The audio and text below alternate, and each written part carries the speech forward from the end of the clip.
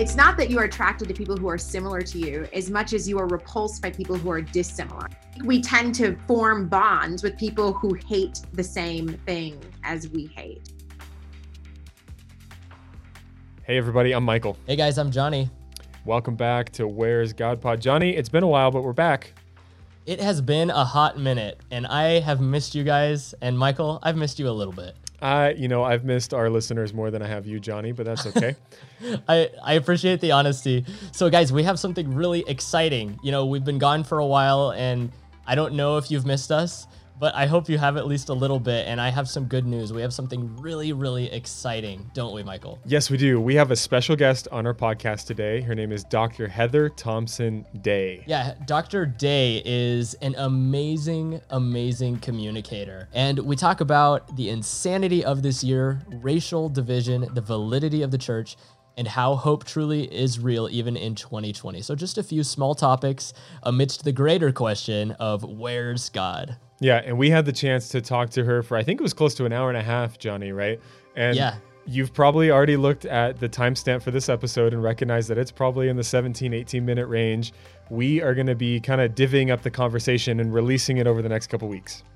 Yes. So that way you get to just sit there in anticipation after you listen to the first episode and think, wow, I can't wait to see what happens next.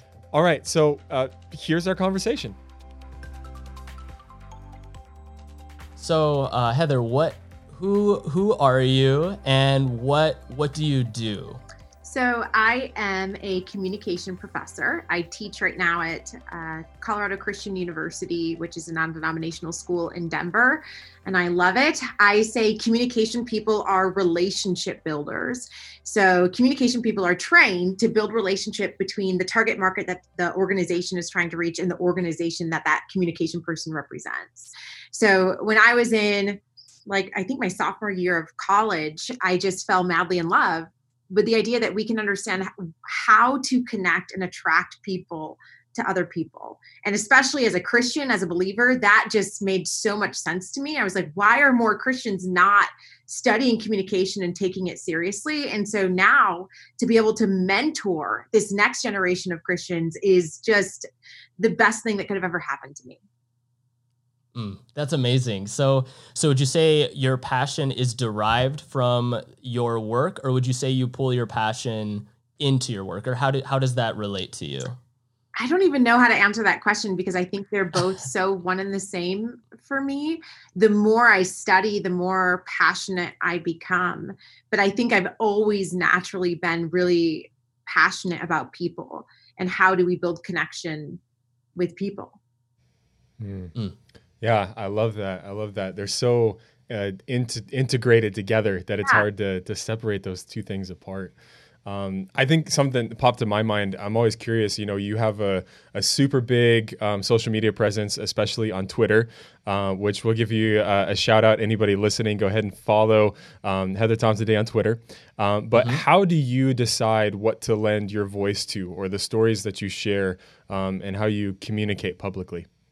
So my mentor is Jose Rojas, who I just, not only did he speak into my own life when I was a college student and I went to one of the week of prayers that he did at Andrews University, but he's really radically transformed how I view ministry today.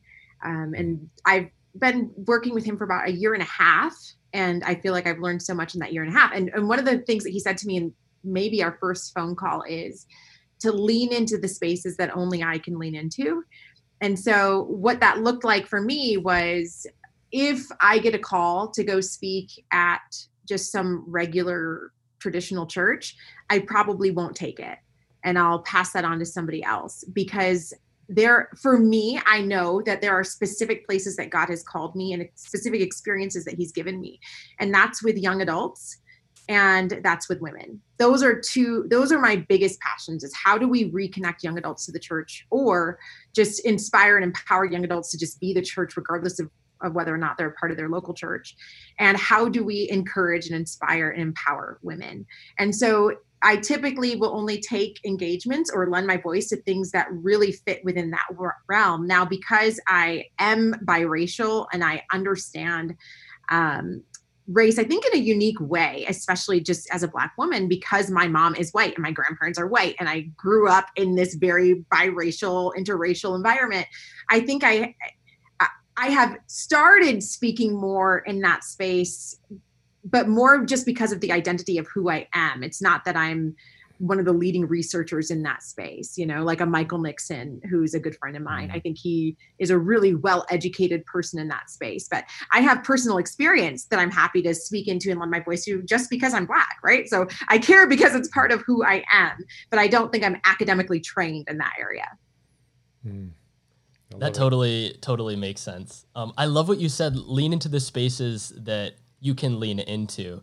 And I know this, we invited you because we want to hear what you have to say, but I just have to say from a personal perspective, that's been something that I've been struggling with these past few years, of fighting in my own armor rather than the armor that people say has worked in the past. And I look and I can see the victories that have resulted because of that armor. And then I feel guilty when I'm not successful in that same sphere. So thank you for saying that, for allowing the freedom of not doing things rather than saying you have to do things this way, using these means, and get these results. I think that's very freeing, especially to young adults right now. Yeah, something that Jose said to me right away was, he said, I would be very weary, Heather, of taking off any coats that God has put on you. And that really spoke to me just about essentially my Adventist faith, right? Growing up Adventist. And I really think that's what he was talking about, but in more cloaked language, was Heather, don't take off the coats that God has given you, even if because now I'm in a very non-denominational space and a lot of my ministry is very non-denominational, but I was raised Seventh-day Adventist and I believe in the Seventh-day Adventist message. And so what does that look like to remain with that Adventist coat in a very non-denominational space in ministry? And so, yeah, I think the same thing for young adult ministry. I'm a professor. That's who I spend my days with is young people. And so why would I ever try to, not that, of course, older people are very important, but maybe that's not my call to lean into and to speak into. And honestly, I don't think that I connect in the best way for them as somebody else might. So it's like, yeah, do what only you can do. And that's how you become an authority in that space, is because hey, this is my experience and I'm one of the only people I think that can do that. I think that's how we should all approach our lanes. Mm-hmm. What are some of the biggest challenges that you've felt, that you've faced? I love the analogy that Jose uses and that you mentioned of like, don't take off the coats that God's putting on you. What are some of the biggest challenges that you've faced as you wear the coats of being biracial, of being a Seventh-day Adventist within a non-denominational space? And from your Twitter, I know you posted a couple of days ago about seeing another Black person. They were super excited about that because you're on a predominantly white campus. Mm-hmm. So what are some of the biggest challenges that you faced there? I think, let me separate them. But as for the biracial part, I think one of the biggest things that makes it difficult is just always being tokenized, right? Like, I never want to be the person who speaks for all of the Black community. I am one person, and I really do believe that my experience is very unique. For example, one of my really good friends, who is honestly one of the most spiritual people I know, said to me when all this George Floyd stuff started, she was like, Heather, I genuinely feel like all white people are racist. And I was like, huh? Like, I was so taken aback by that, because I know that's not true, right? I have a white mother. I have a white husband. Like, I am 1000% positive that is not true. But she has different experiences than me. When she got picked up from school and was crying, it wasn't a white mom's arms who were holding her like for me. So I have had to step back and realize that everybody's experiences are very, very different. And how do I be sensitive to the trauma that a lot of Black people have experienced that maybe I haven't experienced, as far as like, at least I know good, white, loving people. But for a lot of them, maybe they don't. Like, maybe they don't have any white spaces that they feel fully comfortable to bring themselves as themselves. And I think that's a huge disservice. And I also think that the Adventist Church has never been more relevant because of our racial breakup. If you look at the other denominations, there is no denomination in the United States like the Adventist Church. We are the most racially diverse denomination. This church started with a bunch of social justice warriors and abolitionists who were literally. Ellen White's son was like one of the people taking slaves and taking them on ships and trying to get them out to freedom. Like, our church was so relevant when it started with a group of young people. And I am excited because I feel like our voice could be really relevant in especially the Christian space, because Christians have really botched the racial conversation as a whole. I'm a writer for the Barna Group, and we know that it's like, so it's somewhere about 90% of Black Christians say we have a racial problem in this country. And then it's like only 40% of white Christians that say we have a racial problem in this country, right? Both people are Christians, both people love God, both people are serving the Lord, but one has a very different experience. And I just feel like because of the racial breakup of Adventism, we are uniquely poised to lead the church in this conversation. And I hope that, and I'm happy that you guys are doing podcasts like this. Like, I think that it's important and it's what we should be seeing more of. Yeah. Thanks for sharing your perspective there. I'm wondering, as you were talking, since you're talking about being biracial, do you feel pressure to bridge the gap between these two races that seem to be butting heads a lot this year? And to add on to that question, how has it been for you this year? You know, you kind of touched on it a little bit, but maybe if you could go more in that context of bridge building rather than wall building. You know what? I was just talking about this with somebody the other day. I don't feel pressure to bridge the gap, because I'm just going to be myself, right? Like, I don't feel pressure that like God has called me into this space to bridge this gap. I'm just going to continue being myself and being honest and authentic about that journey. And if that bridge is great, and if not, I feel like that's on God. That's not on me. So I don't feel pressure to do that. What I will say is that I think a lot of this is not just race related. I think it's super political. And I think that it's far less about, you can say it. I can't. So I just think it's a really politically motivated conversation. And I think that it's not necessarily that different races are always butting heads, although we know that one political party is majority Caucasian. Like, I understand that. But I think it's really the politics that's driving it more than the race, although I absolutely believe in systemic racism. Does that make sense? Edit that part out. I think that was a very careful answer. Yeah. I think we can both understand the subtext that you're trying to say. So sorry if I asked you into a corner there. No, but like, okay, do you think we know that Generation Z, so this next generation, young adult college students, they are the most likely of any generation to say that they will marry somebody outside of their race, right? So I think we're seeing a reduction of racial apprehension. However, ask them, would you marry somebody outside of your politics? Probably not. So I think what we really see is a very deep political divide where one party is using racism and white supremacy to round up their base. And I think that that's very, very unfortunate. Yeah, even case in point, I was doing premarital counseling with a couple it was a couple months ago now, and I was asking them about their story. And one of the things that came to the forefront of why they were attracted to each other is that they had the same political views and leanings, and that's something that they valued hugely. And you know what's funny is, so in communication, we have this thing called the repulsion hypothesis. And essentially what it says is, it's not that you are attracted to people who are similar to you as much as you are repulsed by people who are dissimilar. And so because we are so repulsed by people who are dissimilar, we end up only being left with people who are similar. So the argument is that hate is a stronger emotion often than love. And so I think we tend to form bonds with people who hate the same thing as we hate. Even though we may have all these other differences in between there, at least we both vote the same. And I think a lot of people are kind of going through life that way right now because it's just, the country is so politicized. Yeah.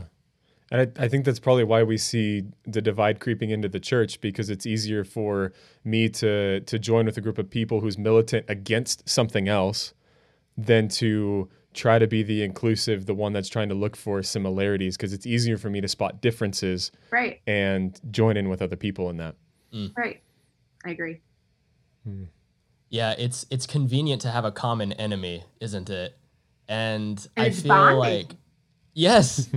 Like I think of summer camp, you're in the trenches, you're in the dirt, everything sucks, everything's sweaty, but man, you bond with those people like for life. And so I'm thinking within specifically the church context, it seems like we use all of our energy, the progressive Adventists fight the conservative Adventists and vice versa. And we talk about, oh, we need to do this, we need to do that. Oh, stop focusing on that, stop focusing on this. And I feel like I don't really like to over spiritualize language, but I feel like the devil wins whenever we're fighting each other rather than fighting the thing that is dividing us. And it seems to me like what you said resonated with me because I've been watching a lot of Mr. Rogers and I see how powerful love is and unification is possible, but hate seems to be the stronger motivator. So I'm wondering how we can imbue empathy into these conversations rather than being like, I hate you because this, and systematically list all of these things that we dislike. I don't know. There's a question in there somewhere, but. No, I think we imbue empathy by relationship. And the truth is that every person I know that is empathetic or sympathetic to a political leaning that they are not is because their parents are that leaning, right? So they know my uncle or my mom or my grandma is a good person. I don't know why she believes this, but I also know who she is. I know that she would pick up the phone call for me at 2 a.m. I know her heart. And so relationship helps us bridge those gaps where you're like, that's a horrible belief, but I still love you. And so how do we get to a place, and personally for me academically, it's been through storytelling. Storytelling creates connection. Stories, you release the same hormone that you do when a woman has a baby, oxytocin. And it tells you love this person, connect to this person matters to you. Our bodies release oxytocin when we listen to each other tell stories, which by the way, I think is super fascinating because Jesus Christ, before thousands of years, before all of our fancy research, told stories, right? He knew that we are affected physiologically when we hear each other tell stories. And so I think listening is the key to how do we move forward. And you don't have to, I'm not somebody that thinks that unity is uniformity, right? I just think it's being able to respect people's differences of opinion without taking it as an attack on me. Now, of course, when we are talking about racism, that's different, right? Because it is very difficult for me to be like, oh, you're just racist, it's fine because I'm Black. That makes me very uncomfortable. If my father is an African American, if he gets pulled over and feels like this is an unjust stop and says, hey, I have rights, and something happens to him, you're going to tell me he should have just complied and you're not going to care about my dad being assaulted or murdered, or that's a very difficult realization for a lot of Black people because we feel like our lives are actually at risk. So it's very, very, very hard to not come into those conversations super emotional when you see people being gunned down on the streets and everybody making excuses for it. You see somebody being shot in the back, running away, and they say, well, they should have listened. This is America. We don't shoot people in the back. That is not a threat to your life. But I keep hearing Christians say, well, he should have listened. He should have complied. That's a very uncomfortable feeling for people of color in this country. You don't feel free then. Talking about race, talking about experiences that you may not have had in your own life can be incredibly difficult. But as we've talked today with Dr. Heather Thompson Day, it's important to see how you almost must validate other people's experiences even if you haven't had them. And this is just a small view into a kind of conversation that you can have in your own sphere. Yeah, and I think that's so transformative because even she mentioned how hearing another person's story endears us to that person. And I think that we must have these conversations and be honest and open with each other. And that would allow us to be a little bit more candid, a little bit more honest, and I think a little bit more loving. So we're going to continue the conversation with Dr. Day here next week, actually, on the podcast. We just want to play you a quick sneak peek of what's to come. How are we serving in a practical way that actually changes the lives of the people in the communities that we exist within? The attitude that I think we need is a generation that says, I'm just going to do this even if it doesn't make me wealthy, even if I'm not making money. I'm going to do this because I believe in it. Well, thank you guys so much for listening. And hey, we want to be able to connect with you. Johnny, how can they do that? So there are all kinds of ways you can do that. You can follow us on Twitter, Where's God Pod.